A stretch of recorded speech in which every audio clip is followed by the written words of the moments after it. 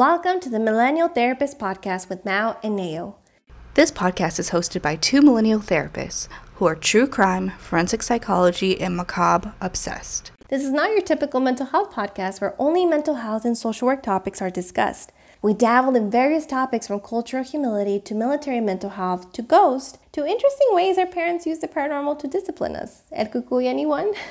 Why so many topics? Because we're millennials. To make things more interesting, one is an Air Force veteran and a mom of two. The other is currently serving active duty. And both are children of immigrants working to honor their ancestors.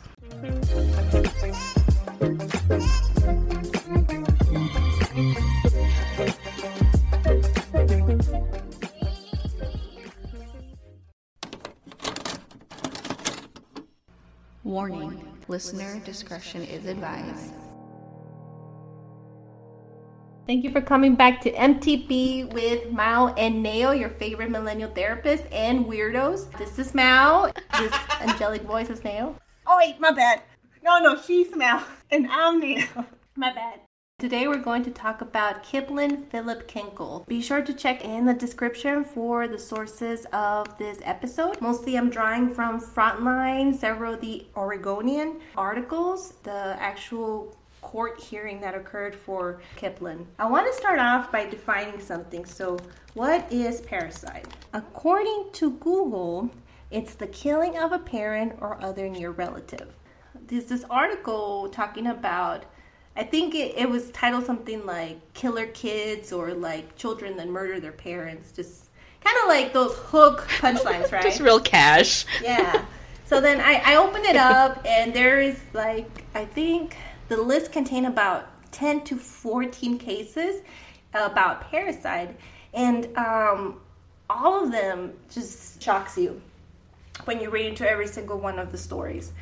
But one of them that kind of caught my attention because of the amount of information that's out there and what ended up following the parricide was the story of Kipland Kinkel. So throughout some of the materials, he's just referred as Kipland or as Kip. So that's what we will interchangeably refer to him as. And so in order to just trigger warning, there's a lot of mention about firearms, violence, murder, thoughts about suicide, and also school shootings. Please refer to the list of resources that we listed if you ever feel that any of the information that we talk about impacts you in any way. Kipland was born on August 30th, 1982 to Bill Kinkel and Faith Suransky and was raised along with his sister Kristen Kinkel, who was 6 years older than him. And what I can gather is that he was initially raised in Oregon because according to Frontline, the Kinkels took a sabbatical and decided to move to Spain from 1986 to 1987. And later, the articles and the timeline that kind of paint his life story say that he came back to Oregon. At that time, his sister, although she was in the 5th grade, she was placed in the 3rd grade, and Kim struggled because his teacher only spoke Spanish. His sister at that time, Kristen, recalled that this was a very difficult time for Kip. After their sabbatical, the family returned to Oregon and Kip was enrolled in Waterville Elementary School in Springfield. And per court testimony, Kip's parents and teachers believed that Kip lacked maturity and struggled with emotional and physical development and repeated 1st grade. During court, his 2nd grade teacher also testified and reported that he was an average 2nd grader with no disciplinary issues. Kip experienced difficulty with written language and this would cause him great frustration, so his parents looked into possibly having him placed in special education services. However, Skip scored above the 90th percentile rate on the intelligence test and his findings were average for the neurological screening test. So there was nothing that really abnormal to say. There was no learning disability. Right, so that they could at that time conclude. They only identified remarkably low score on one motor or hand skills and great challenges with spelling to include his own last name.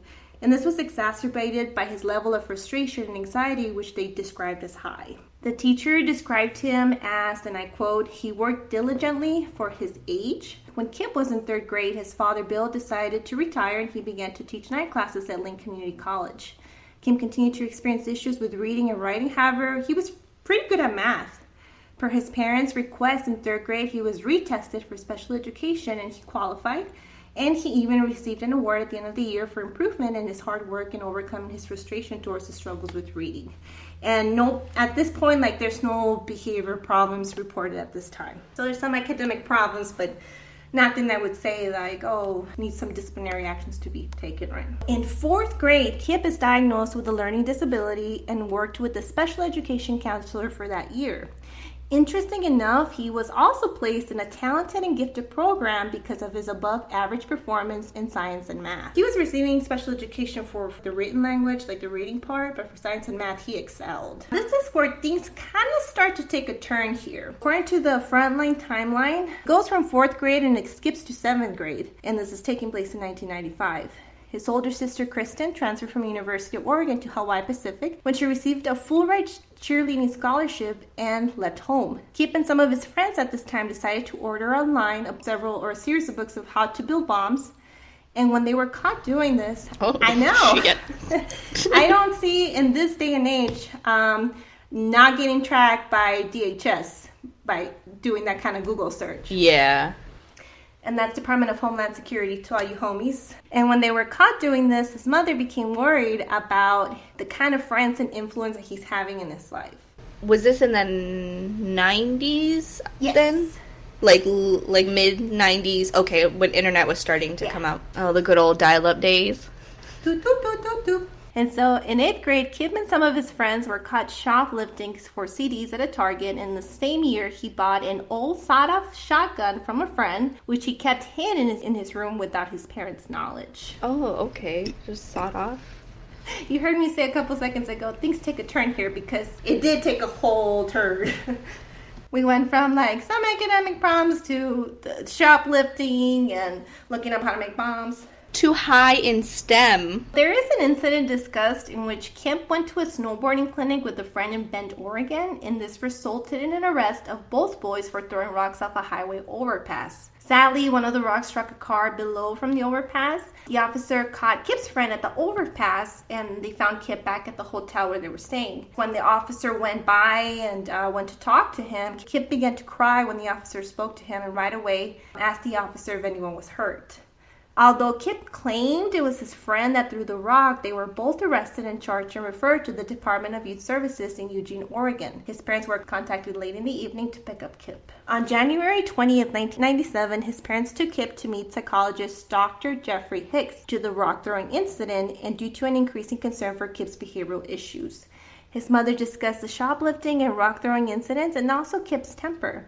And in quotation, she said, "extreme interest in guns, knives, and explosives." She also at the time expressed that she was afraid that Kip could harm himself or others. Dr. Hicks, he said Kip became very tearful when discussing his relationship with his father. He reported that Kip thought his mother viewed him as a good kid with some bad habits, while his father saw him as a bad kid with bad habits. He felt that his father expected the worst from him. I wonder if it's because of the internet search. Oh, just throwing rocks off an overpass, shoplifting. Bombs. Not looking real hot for you. So for Dr. Hicks, he did not find anything indicative of a thought disorder or psychosis and instead diagnosed him with MDD. Overall, his findings described that Kip had difficulty with learning in school and difficulty managing anger, some angry acting out. Okay, so let's, for our listeners and homies that are not, MDD as a major depressive disorder. Major depressive disorder, yep. That's what he got diagnosed with. Okay. Go on. Yeah. And so, at this point, we don't know how Kip presented to the doctor. True, what the doctor saw. And overall, the collateral that he put together. But I guess, at that time, that was what he concluded. So this is 1997. Okay. So Kip was not done with the rock throwing incident because on February 26, 1997, he was taken to the Skipworth Juvenile Facility to meet psychologist Dr. John Crumley. He believed his parents were impressive as they strongly expressed they wanted for Kip to take responsibility, and he also noted that Kip was appropriately remorseful and straightforward about his part of the crime. And we're taking that from Frontline from what they gathered.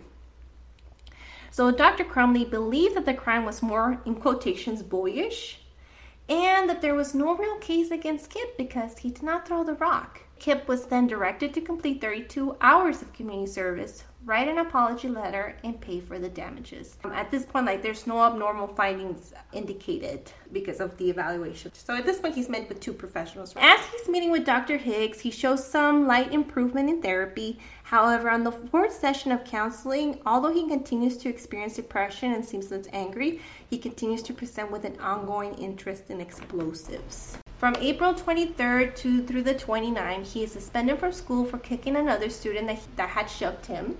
He was upset that the other student was not punished, and soon after that, he was suspended again for throwing a pencil at another boy. By the 6th counseling session, his mother, Faith, expressed that although his behavior issues had improved, Kip had become quite cynical, and I put that in quotation marks, quite cynical. Dr. Hicks recommended for Kip to try a trial of antidepressants and further noted, in quotations, Kip had difficulty with learning in school, had difficulty managing his anger, some anger acting out in depression.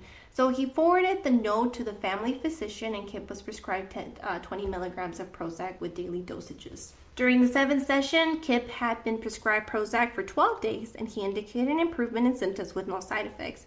Per Dr. Hicks, he presented less depressed. Although I said things were taking a turn earlier, well, get ready for another turn. On June 27, 1997, Kip's father, Bill, purchases a 9mm Glock with the following provisions. They had come up with an understanding that Kip would do the research on, what kind of gun to buy, and would pay for it out of his own money.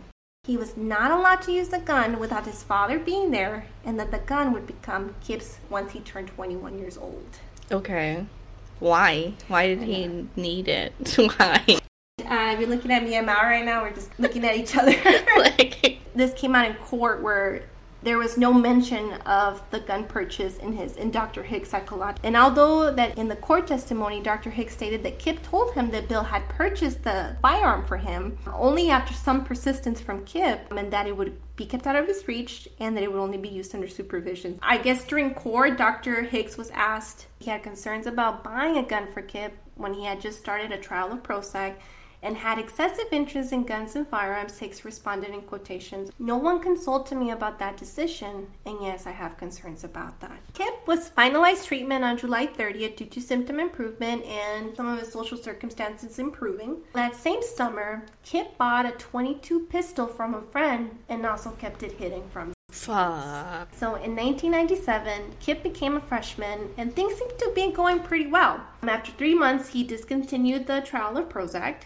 And on September 30th, 1997, Bill, his father, bought him a Ruger 22 semi-automatic rifle with the same conditions as the previous firearms. Oh, hell no. No, you don't need it. And so, in the timeline, according to Frontline, around that time, Kip also gave a speech in class on how to make a bomb and showed detailed drawings of explosives attached to a clock. In the article, it says that other kids, didn't find this unusual or extraordinary because there was another girl in class that gave a speech on how to join the Church of Satan. What is going on in this high school? Oregon, the fuck? And let me backtrack. I don't hate that she did join the Church of Satan. And let me just put this out there. We are tolerant and respectful of all religions and faiths. I guess the content of the presentations I don't have similar experiences to it growing up. Yeah, no, especially in the late 90s. That's very brave of them. Good for you, Oregon. And so in between these months, sadly, there is the Pearl, Mississippi school shooting in October 1st, 1997, and the West Paducah, Kentucky school shooting in 1997. So on March 24th, 1998, the Jonesboro school shootings happened, and per one of Kip's friends, they were both watching the news coverage at school, so through the TVs that they had at school, and both of them agreed that, in quotations, "Hey, that's pretty cool." Fuck. It's what? Yeah. And of course, it's making my stomach sink. Because guess what? It's not cool, you fucking assholes. In May 1998, he was grounded because him and some other kids decided to TP another house and used over 400 rolls of toilet paper. And that's per the Frontline information that I gathered. Somehow they got the count. I'm not sure. How did they figure that out? They beat the school record, but got caught. And Kip's parents were one of the few to actually ground him for the incident. What? So the other parents are like, it's just boys being boys. It's like the school tradition. We did it 20 years ago. Oh, yeah. Yeah, vandalism. Cool. Right. So on May 1998, a peer named Corey Edward stole a .32 caliber pistol from Scott Kinney, one of his father's friends, and arranged to sell it to Kip over the phone. It is unknown if Kip knew it was stolen at the time. So the next day, Kip shows up to school with $110 in cash and buys the .32 Beretta semi-automatic pistol loaded with a 9-round clip. Kip placed the gun in a paper sack and stored it in his locker. Mr. Kinney called the school to report the gun missing and tells them that he believes a son of his friends may have stolen it. So he gives a list of kids that could possibly have stolen the gun, and Kip's name was not on that list. Detective Al Wharton happened to be at the school when this was going on. So eventually he approached Kip after talking to some of the other kids. 9:15 in the morning, Kip got pulled from class and he admitted to having the gun. So both Corey and Kip were arrested and immediately escorted out of the school, police handcuffs, and were suspended from school with possible expulsion. At 11:30... Possible? Yeah, I know. So at 11:30, Kip was brought to the police station where he was fingerprinted, photographed, and charged with the possession of a firearm in a public building and a felony because the weapon was stolen. After the detective interviewed him, Kip was upset and worried what his parents might think of him. And he was also scared of what would happen to him. Bill, his dad, picked him up and brought him home. And around 1400, 2 o'clock, Richard Bushnell, a family friend, calls Bill and talked about some options for Kip and how him and Kip were concerned about how Faith, the mother, may react. So it's not like this family friend. They live in a small town, so he was kind of just checking in on his friend, right? And so there's an article in which Mr. Bushnell recalls and states, Bill surprised me. If that had happened to me, I would have been in shock. I told him that he must be churning inside, but he sounded like he was handling me well. He told me the only thing that he could do was be positive, and this is per the Oregonian article written in May 24, 1998. And so Bushnell asked Kip how Kip was doing, and so the dad said that the boy was concerned. They are both very worried about how Kip's mother, Faith Kinkel, would handle the news when she returned home from her job as a Spanish teacher at Springfield High School. 1500, Scott Kinney, so this is the guy who the gun was stolen from. He calls Bill because he got wind that Kip had gotten arrested and indicated that Bill, at that time, I guess when he spoke with him, he was very upset. He expressed that Bill said, I don't know what to do at this point. Kinney said Bill was distraught and thought Kip was completely out of control. A second call came in at about 3:30 from Kevin Rowan, and this is an English teacher at Thurston High School where Kip was going to school. Dad did not pick up the phone call. Kip did. Kip told him that he had made a mistake and that his father was not there right now. Mr. Bushnell tried home phone again, and the machine came on. At that point, Mr. Rowan told Kip not to worry about the credits for this year, that we would make sure he got those. Then I told him that we would start working on finding him a school to attend next year. The last thing I told him was to keep thinking positively. So I guess, several people were concerned. Several people were checking in on the family. And so it is speculated that around this time, that this is when Kip killed his father. For his confession, he grabbed the .22 rifle from his bedroom, got ammo from his parents' bedroom, and found his father at the kitchen counter drinking coffee and fired one shot to the back of his head. He then dragged his father's body into the bathroom and covered him in a sheet. Oh, what the hell? And in going through all these articles, there's a lot of speculation as to why he did this. And and when they asked him why he did this, he says, I don't know. Some of the interviews, what they say is that maybe he felt so helpless, that he was so afraid what mom might think of him because he was closer to mom, that he just killed dad. During trial, the psychiatrist that evaluated him goes very in depth of what the interview was like. And he talks about that how on the way home, he pretty much tells him, like, you're 15, you already have 2 felonies. Like, I'm disgusted by you. And so... the dad did. So far, we've talked about a lot of behavioral stuff, but once he's evaluated, a lot more stuff actually comes out. And this is between 1530 and 1600, so between 3:30 in the afternoon and 4 o'clock. So around 4 o'clock, one of Kip's friends calls, and Kip said that his dad went to the store. Friend told Kip that he had another call waiting, and they just got off the phone. So shortly after at 4:30, one of Bill's students, and then remember, Bill was teaching night classes at the local community college. So one of his students calls home because he was supposed to be teaching a night class, and Kip said he won't be able to make it because of family problems. So, and this also happens around 4:30. He has a three-way call with Tony McCowan and Nick Hyacin, and I guess these are some of his friends. And I quote, Kip is in a three-way call with his friends Tony McCowan and Nick Hyacin. Kip told them he did not know the gun was Kinney's. He also told them that his dad was out at a bar. He told them that he was worried about what his parents' friends would think of what he did, and what his parents would be so embarrassed when people found out. He kept saying, it's over, everything's over, it's done, nothing matters. Kip told Tony and Nick that his stomach was hurting and that he felt like he was going to throw up. He told them that he just wanted the gun, that he knew he shouldn't have done it, and that he wasn't planning on doing anything with it. So then Kip went back and forth between being upset and angry. According to Tony, Kip kept asking, where's my mom? When is she going to be home? And so shortly after, he got his answer. And around 6 o'clock, his mother, Faith, arrived home, walked up the garage steps in the house, and he met her and told her, I love you, Mom, before firing 2 shots that struck the back of her head, and a third pierced her forehead above the left eye.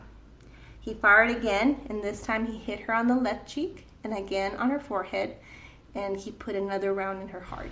Jesus, so that's 5? So he fired 2 5 shots. or 6? Yeah, it's around 5 or 6. He also covered her body with the sheet, and with his father on the bathroom floor covered in a sheet, and his mother on the garage floor covered in a sheet, he proceeded to play on his CD player the soundtrack from Romeo and Juliet just on replay. The Leonardo DiCaprio one, though. which Romeo and Juliet. The following day, on May 21st, 1998, Kip leaves his home at approximately 7:30, dressed in a long trench coat with a backpack filled with ammunition and 3 guns: the 22 Ruger rifle, the 9mm Glock, and 22 Ruger semi-automatic pistol. He taped his hunting knife to his leg and drove his mother's vehicle to the school. He parked 1 block away from school and he walked down a dirt path. He took a shortcut past the tennis courts and into the parking lot. At 7:55, he is recorded by school security cameras entering the school and walking down the hallway towards the cafeteria. Per Frontline, on the way, he shot Ben Walker and Ryan Atterbury, and these are 2 of his school peers. And then fired off what remained of the 50-round clip from a 22 caliber semi-automatic and 1 round from the 9mm Glock handgun into the cafeteria. By the time Kip was wrestled to the ground by 5 classmates, 2 students were dead and 25 others were injured. Officer Dan Bishop was the first to respond to the scene when he arrived. Other students had pinned him down to the floor, and while he was pinned, and I guess the officer was trying to get him off, one of them managed to punch him in the face for what he had done. And they had, at that time, what was said is that he kept making statements such as, I just want to die. He was handcuffed and read his Miranda rights. So at 8:50 of that day, the detective that had spoken to him when the Kinney's gun was reported stolen, Detective Worthen, he locked Kip in an interview room and left the room briefly. I think he went to go get some kind of camera equipment. Kip managed to pull out the hunting knife that was taped to his leg. So they didn't search his ass? That was my first thought. I was like, was he searched? Was what? Where was this hidden? Fucking apparently not. Right? And so once the detective returned, Kip charged against the detective and was yelling at him to kill him and shoot him. So all this is going on, right? And so eventually the detective got the door between them, but Kip began to use the knife near his wrist. And so Warren called for backup, and Kip was pepper sprayed while the other detective took the knife away. So they had to neutralize him. There's so many things that have happened that I'm just shocked. And so at 9:08, this is where Kip confesses to the police that he killed his parents. I read the transcript and other articles, and I guess the reason why they found out that he had murdered his parents was Detective Warren had asked him, well, how's your dad? And he was like, I don't know, he's dead. But I couldn't find it on the transcript, and I might have been kind of sifting through it, but I couldn't find it. But So Kip was read his Miranda rights. At that time, he verbalized that he understood his rights. It says the Detective Wharton asked, "How's your dad?" And he responded that he killed both of his parents. Kip was photographed at that time in order to document his physical condition with his clothes on, and that he was allowed to shower and clean up. Per the article, it says Kip took off his clothes piece by piece, and on his chest he had a masking tape in an X form with one .22 caliber bullet and one 9mm bullet underneath. The detective asked him why he had that, and Kip said that he put them there in case he ran out of ammunition, and he wanted to have one of each in order to reload and kill himself. Yeah, but he had a 9mm and a .22 caliber bullet. I don't think they go into each other. Am I wrong? I don't know. I'm the wrong person to ask, friend. I'm not sure. Let me double check, because I'm pretty sure you can't use a .22 on a 9mm. I know you can use a .38 and a .357. It's because I'm mad at this kid. He's a fucking asshole. What?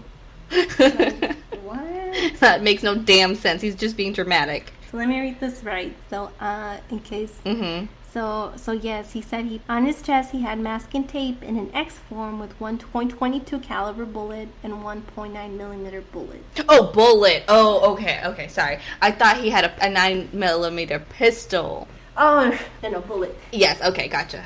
That makes sense. At 9:30, the bodies of Bill and Faith Kinkel are found. 3 Lane County Sheriffs, Detective Spence Slater, Detective Pan McComas, and Deputy Pat O'Neill arrived at the Kinkel house.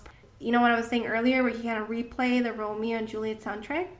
That's exactly what they found playing very loudly on the stereo and on continuous play. They could see through the glass doors that there were hundreds of rounds of .22 caliber ammunition strewn all over the living room. Police searched Kip's room and found that they thought could be a live bomb constructed from soda cans and one in a fire extinguisher. They immediately evacuated nearby houses, and later, Sergeant Jim Fields detonated several explosive devices at the Kinkel home. And here's what they found when they went into the home. They found his confession, and this was a note that he had left on the coffee table. And you guys can click on the link for the source. But he says, "I have just killed my parents. I don't know what is happening. I love my mom and dad so much. I just got 2 felonies on my record. My parents can't take that. It would destroy them. The embarrassment would be too much for them. They couldn't live with themselves. I'm so sorry. I am a horrible son. I wish I had been aborted. I destroy everything I touch. I can't eat. I can't sleep. I didn't deserve them. They were wonderful people. It's not their fault or the fault of any person, organization, or television show. My head just doesn't work right. God damn these voices inside my head. I want to die. I want to be gone. But I have to kill people. I don't know why. I am so sorry. Why did God do this to me? I have never been happy. I wish I was happy. I wish I made my mother proud. I am nothing. I tried so hard to find happiness, but you know me. I hate everything. I have no other choice. What have I become? I am so sorry." At 9:51, Detective Warren begins to record the interview with Kinkel. Of course, he starts off with, "This is Detective Wharton, Springfield Police Department. Today's date is Thursday, May 21st, 1998. The time is 9:51. This will be a taped conversation with the last name of Kinkel, Kinkel. First of Kipland, Kipland, middle of Philip, Philip, date of birth August 30th, 1982. The detective asks, "Had your dad not said some pretty mean things to you, like, he's embarrassed, your mom's going to be embarrassed, all her friends are going to be embarrassed. Had he not said those things, would there have been a different outcome?" He said, I don't know. Okay, how long from the time that he said those things, was it between the time that he last said those things and the time that you shot him? He said, "I don't know." And so to a lot of it, he just says, I don't know. Kip had his arraignment on May 22nd, 1998, and he was charged with 4 counts of aggravated murder. He was indicted on June 16, 1998, and he was indicted on 58 felony charges, including 4 counts of aggravated murder. And so I'm guessing that they added on like the people that he had injured, possession of firearms. They asked Dr. Orrin Bolstad, who is a clinical psychologist who treats young killers in Oregon's juvenile prisons. And he was the one that examined and evaluated Kip for the defense. They asked him straightforward in his testimony, did he reveal hallucinations he had experienced to you? And he said he did. He's also asked, when did he say he first started experiencing voices? And at the time, Dr. Bolstad said he indicated to me that he first started hearing voices when he was 12 years old. He even talks about the first time that Kip starts hearing voices. And so, according to him, he got off a school bus, in quotations, and I quote, "I was on my driveway looking at some bushes, and a voice said, 'You need to kill everyone, everyone in the world.'" He stated to me, "It scared the shit out of me. I was confused. It seemed like something was seriously wrong. I ran into the house and cried in my room. I said other things too. It said, 'You're a stupid piece of shit. You aren't worth anything,' and some jumble words that I can't understand. I was just standing there looking at the bushes." He asked him, "Where do you think the voices came from?" And he said, "Well, I had some theories. I was an atheist or an agnostic, I'm not sure. Maybe it was from the devil. I also thought that the government might have put a chip in my head. Government satellites might have transmitted to the chip in my head. At first I thought the voices were outside of my head because they were so loud. They were very loud, like surround sound." He also described the voices as, "I often hear two voices at the same time, sometimes a third voice. I know they are different. They sound different. The doctor gave them labels A, B, and C." And the doctor that he was referring to here was Dr. Pincus. And I guess maybe that was somebody else on his treatment team. I'm not sure. So one voice always tells me what to do. It's authoritarian, loud. The doctor gave that voice a title A. The B voice tells me I'm a piece of shit. I'm like that, a put-down kind of voice. He said, "They scared the shit out of me. I get pissed. I get angry hearing these voices. I was very, very pissed at God if I believed in him. What is this? Why do I have these voices?" So he's hearing these voices, right? And they're kind of like command in nature. Eventually is what we learn. Not only does he describe like the nature and the content of the voices, he also describes what kind of delusions he was experiencing. This is what Dr. Ballstead described. Yes, in talking with him about his feelings that he needed to arm himself and protect himself, I asked him why, and he indicated to me that he had fears that the Chinese were going to invade, like after a bombing with a nuclear weapon. He felt that he was particularly worried about the second wave of an attack. He thought he would survive the first wave because he lived where he did. He was very concerned about how the Chinese, and I quote, "They brag that they have 1 billion people and 200 million in the military. They are so huge, they have nuclear weapons. Seem like I would end up fighting them. I have lots of fantasies about fighting the Chinese." He was also very concerned about a plague, like The Stand by Stephen King. He felt like he needed to accumulate food supplies. He thought he would have liked to have built a bomb shelter. If he had the money, if he had the stuff to build a bomb, he would build a bomb. He wanted to learn how to build bombs in case he would need it. He also thought about the end of the world. He thought about society falling apart, and he worried a lot about that. And so... Wow. So that makes sense. Yeah. On why he was doing all the research on the bombs and, like, hoarding the firearms. Especially if some of the stuff started, like, at 12.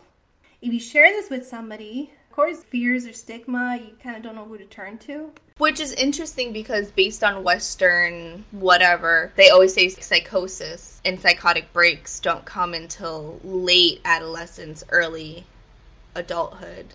So that's kind of early. I imagine he's like a European white kid. So that's interesting that 12, not to say that that wasn't true, but that's just an interesting thing for me that he was so young. I haven't worked with a huge population struggling with schizophrenia, so I'm brushing up on it as we speak.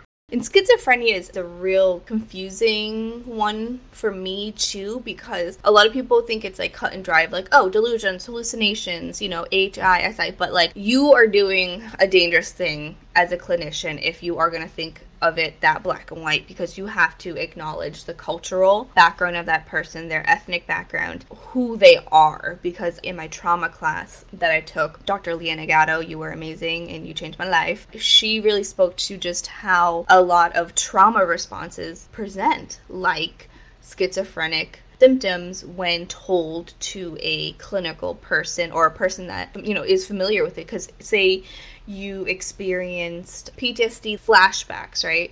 She had a client that she was working with that was like heavily abused and neglected as a child. So when she would get stressed, she would have these visual hallucinations, quote unquote visual hallucinations of bugs going up and down the walls. When my professor would explore that more, essentially was flashback to when she was a child. That's where we can't, as clinical professionals, immediately pathologize that it is, you know, schizophrenic break or a psychotic break or a delusion, because it could be another symptom. Little boy that I worked with, he was of Mexican descent.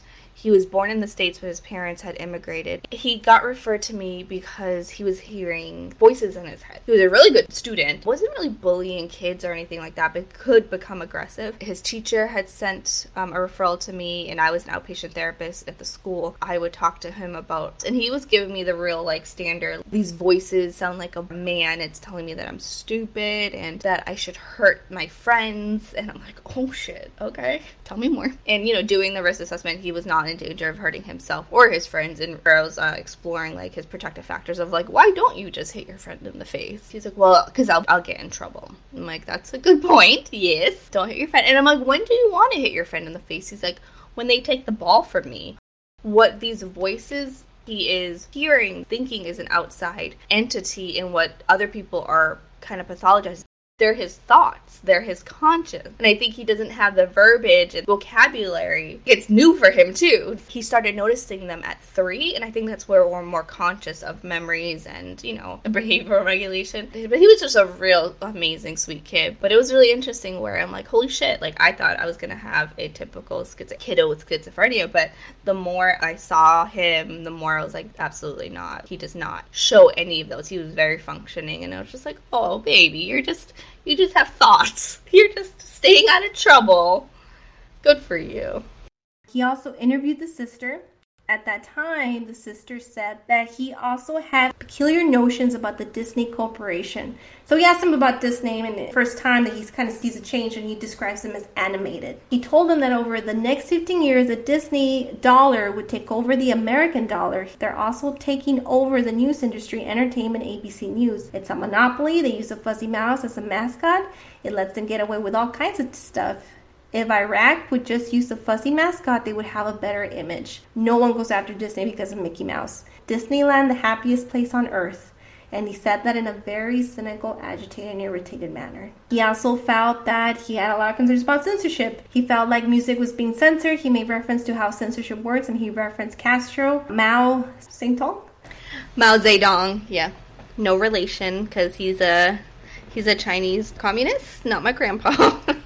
Stalin, and he said, consult the experts, censorship works. And then he told me that they are putting chips in the back of sex criminals. He said that I don't need to worry about that because I'm not a sex criminal. But I think about that the government could take control of us. If someone put a chip in me, I would take it out. The government is experimenting right now. Look at the X-Files. And they told me when they did an MRI, I thought that they would find a chip or something in my head put there by the government.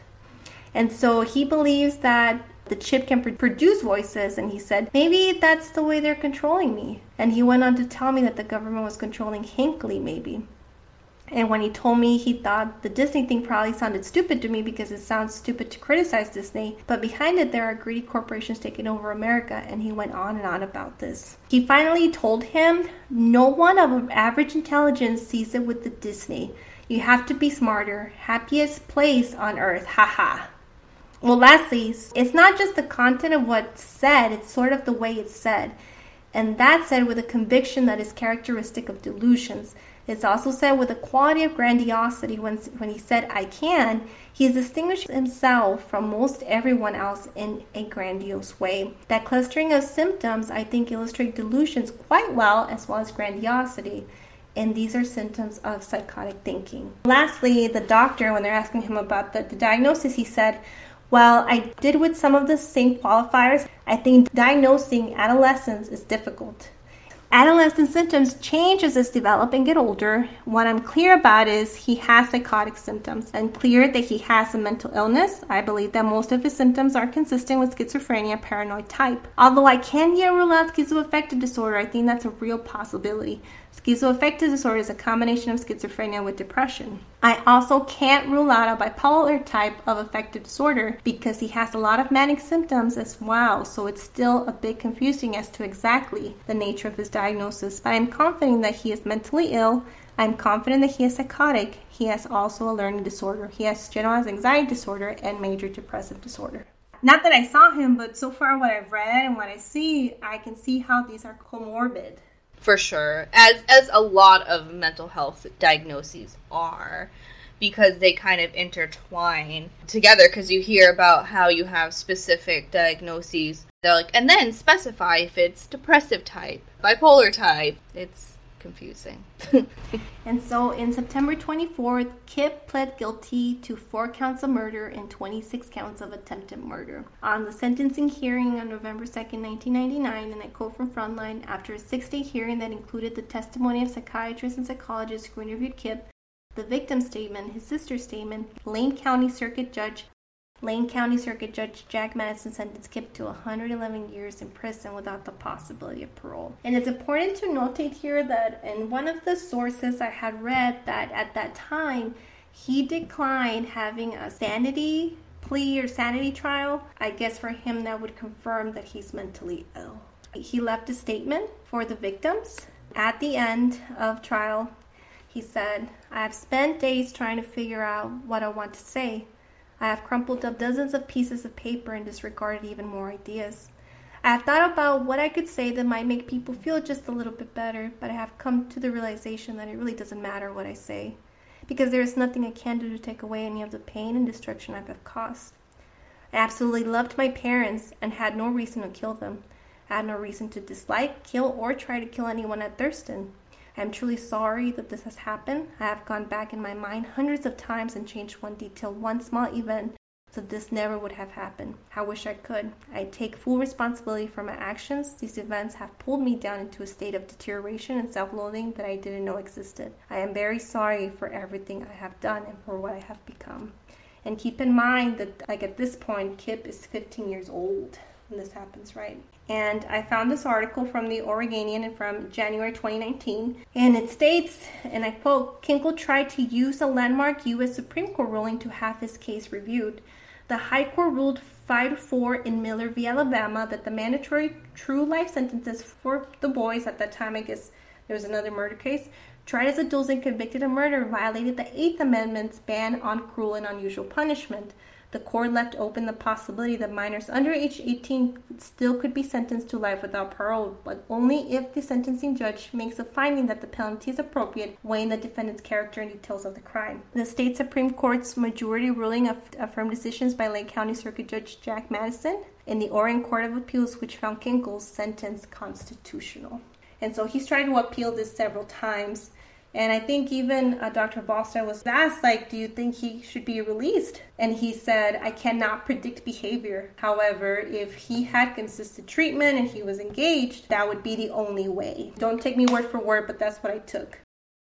There's other cases of familicide where when a parent kills the whole family. In just listening to the different cases, it sounds like the pattern is the husband or the mom will have killed them because they're going bankrupt or they lost their job, and they're well, I killed them to spare them from the stress and the hard life. So that reminded me a little bit of what Kip had said, was that he was so worried about what mom was going to think about being in trouble that it just kept escalating. The dad was already saying, I'm so disappointed in you. So he said, I didn't want them to go through that anymore. I did it for them. I did it so they didn't have to hurt anymore. Completely fucking irrational, obviously, because killing someone's not the answer. I've heard more than once is that death is a way to help ease their pain. Instead of suicide, to ease your pain, homicide. I don't know. Don't do it. Another thing that I found interesting was that there's actually a letter of him in his handwriting was auctioned through the True Crime Auction House. I can hardly read what he wrote. I was like, oh wow, people buy these. People sell these. What? So does he have the full schizophrenia disorder diagnosis? Is that essentially what? The diagnostic criteria, I know that's outlined like this for us to have an outline, but where the juice is at is the diagnostic features. And so I always like reading that better. But it says here, so for criterion A, 2 or more of the following each present for a significant portion of time during a 1-month period or less if successfully treated. At least one of these must be 1, 2, or 3. Delusions, hallucinations, disorganized speech, for example, frequent derailment or incoherence, grossly disorganized catatonic behavior, and negative symptoms such as diminished emotional expression or avolition. So there's the delusions, there's the hallucinations, and then there's the negative symptoms. I don't know if he ever presented catatonic or just completely disorganized or would just completely derail speech, or that the doctors reported. And then when he presented to the doctor, I guess he just had completely flat affect. For criterion B, for a significant portion of the time since the onset of the disturbance, level of functioning in one or more major areas such as work, interpersonal relationships, or self-care is markedly below the level achieved prior to the onset. And when the onset is in childhood or in adolescence, there is failure to achieve expected level in interpersonal, academic, or occupational functioning. So it sounded like he was doing, his grades were okay, but just the behavioral side was just getting out of hand. Continuing signs of the disturbance persist for at least 6 months. The 6-month period must include at least 1 month of symptoms or less if successfully treated. And I think at this point they had said that the onset of the hallucination started when he was 12. Schizoaffective disorder and depressive or bipolar disorder with psychotic features have been ruled out because either 1, no major depressive or manic episodes have occurred concurrently with the active phase symptoms, and 2, if mood episodes have occurred during active phase symptoms, they have been present for a minority of the total duration of the active and residual periods of the illness. So I think the doctor actually said he could not rule these out. He could not rule schizoaffective or bipolar, but he did give him GAD and MDD. But I'm guessing, and here's the part 2, where somebody becomes deteriorated with schizophrenia, they neglect almost all basic needs. And so I wonder if he was seeing a decreased need for sleep because maybe he was preoccupied or fixated with some of the symptoms of schizophrenia. You'll see hallucinations sometimes with manic phase for bipolar. You'll see hallucinations sometimes in extreme forms of depression. So it's characteristic of pretty serious mental illnesses. So I'm guessing he just had a lot going on, that it was kind of hard to put his finger on some of them, but for sure he knew that the leading one, the one that pretty much covered everything that he presented with, was schizophrenia.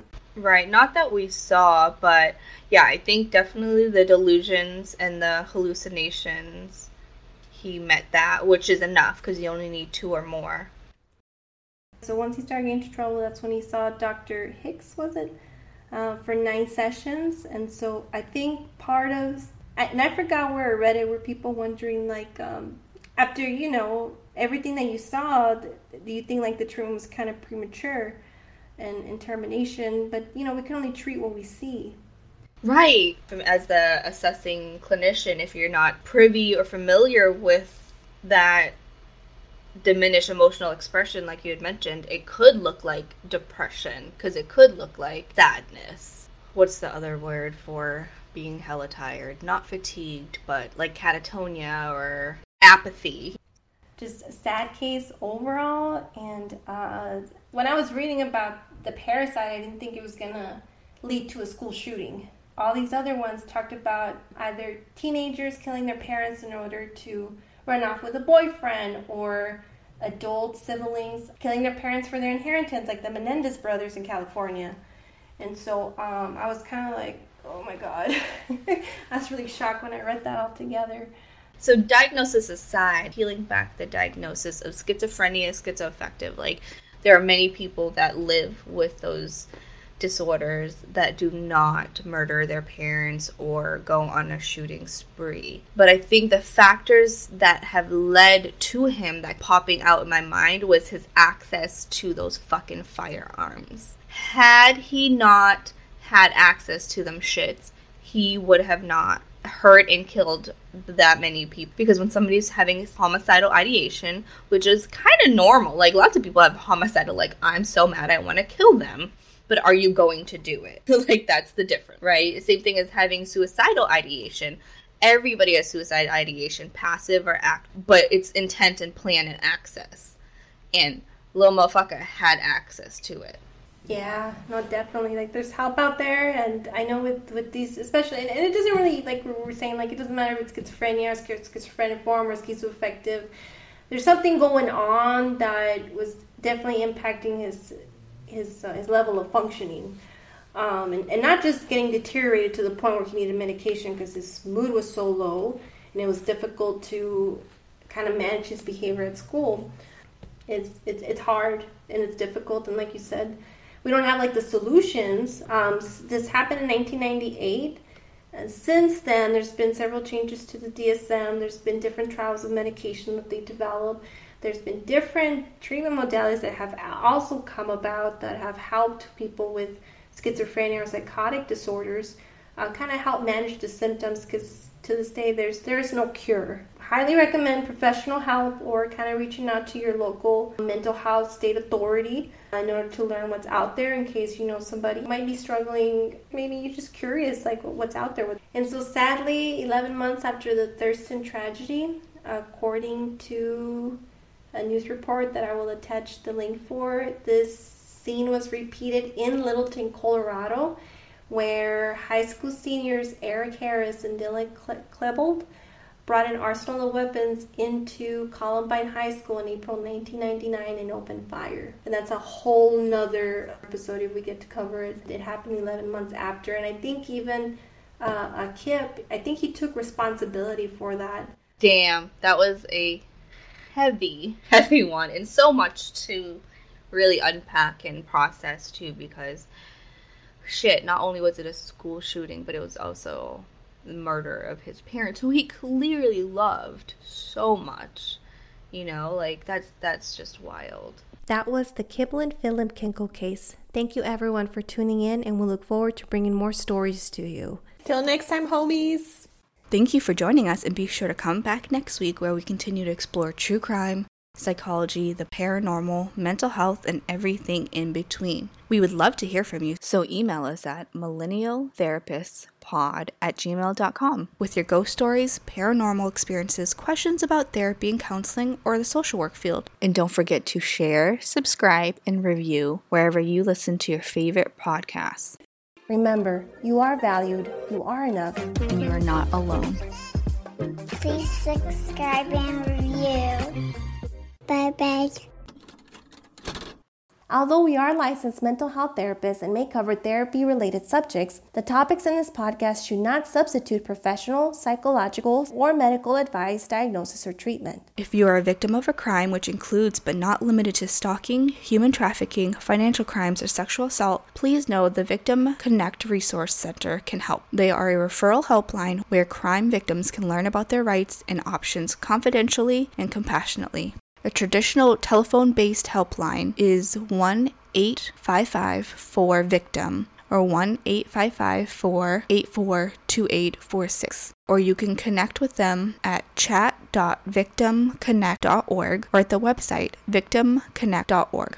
If you or someone you know is in crisis, whether they are considering suicide or not, please call the toll-free lifeline available 24/7 across the United States by calling 1-800-273-8255 or visit suicidepreventionlifeline.org. U.S. and Canadian listeners can also text HOME to 741-741 to connect with a trained crisis counselor. UK listeners text HOME to 85258, and Ireland listeners text HOME to 50808. For more mental health resources and support, international listeners can visit the website unitedgmh.org/mental-health-support to find more mental health services and resources. And if you are a veteran in crisis or concerned about one, connect with the Veteran Crisis Line to reach caring, qualified responders with the Department of Veterans Affairs at 1-800-273-8255 and press 1, or text 838-255. Or you can always visit veteranscrisisline.net. If you or anyone you know may be experiencing domestic violence, you can find resources and support with the National Domestic Violence Hotline. Visit thehotline.org or call 1-800-799-7233.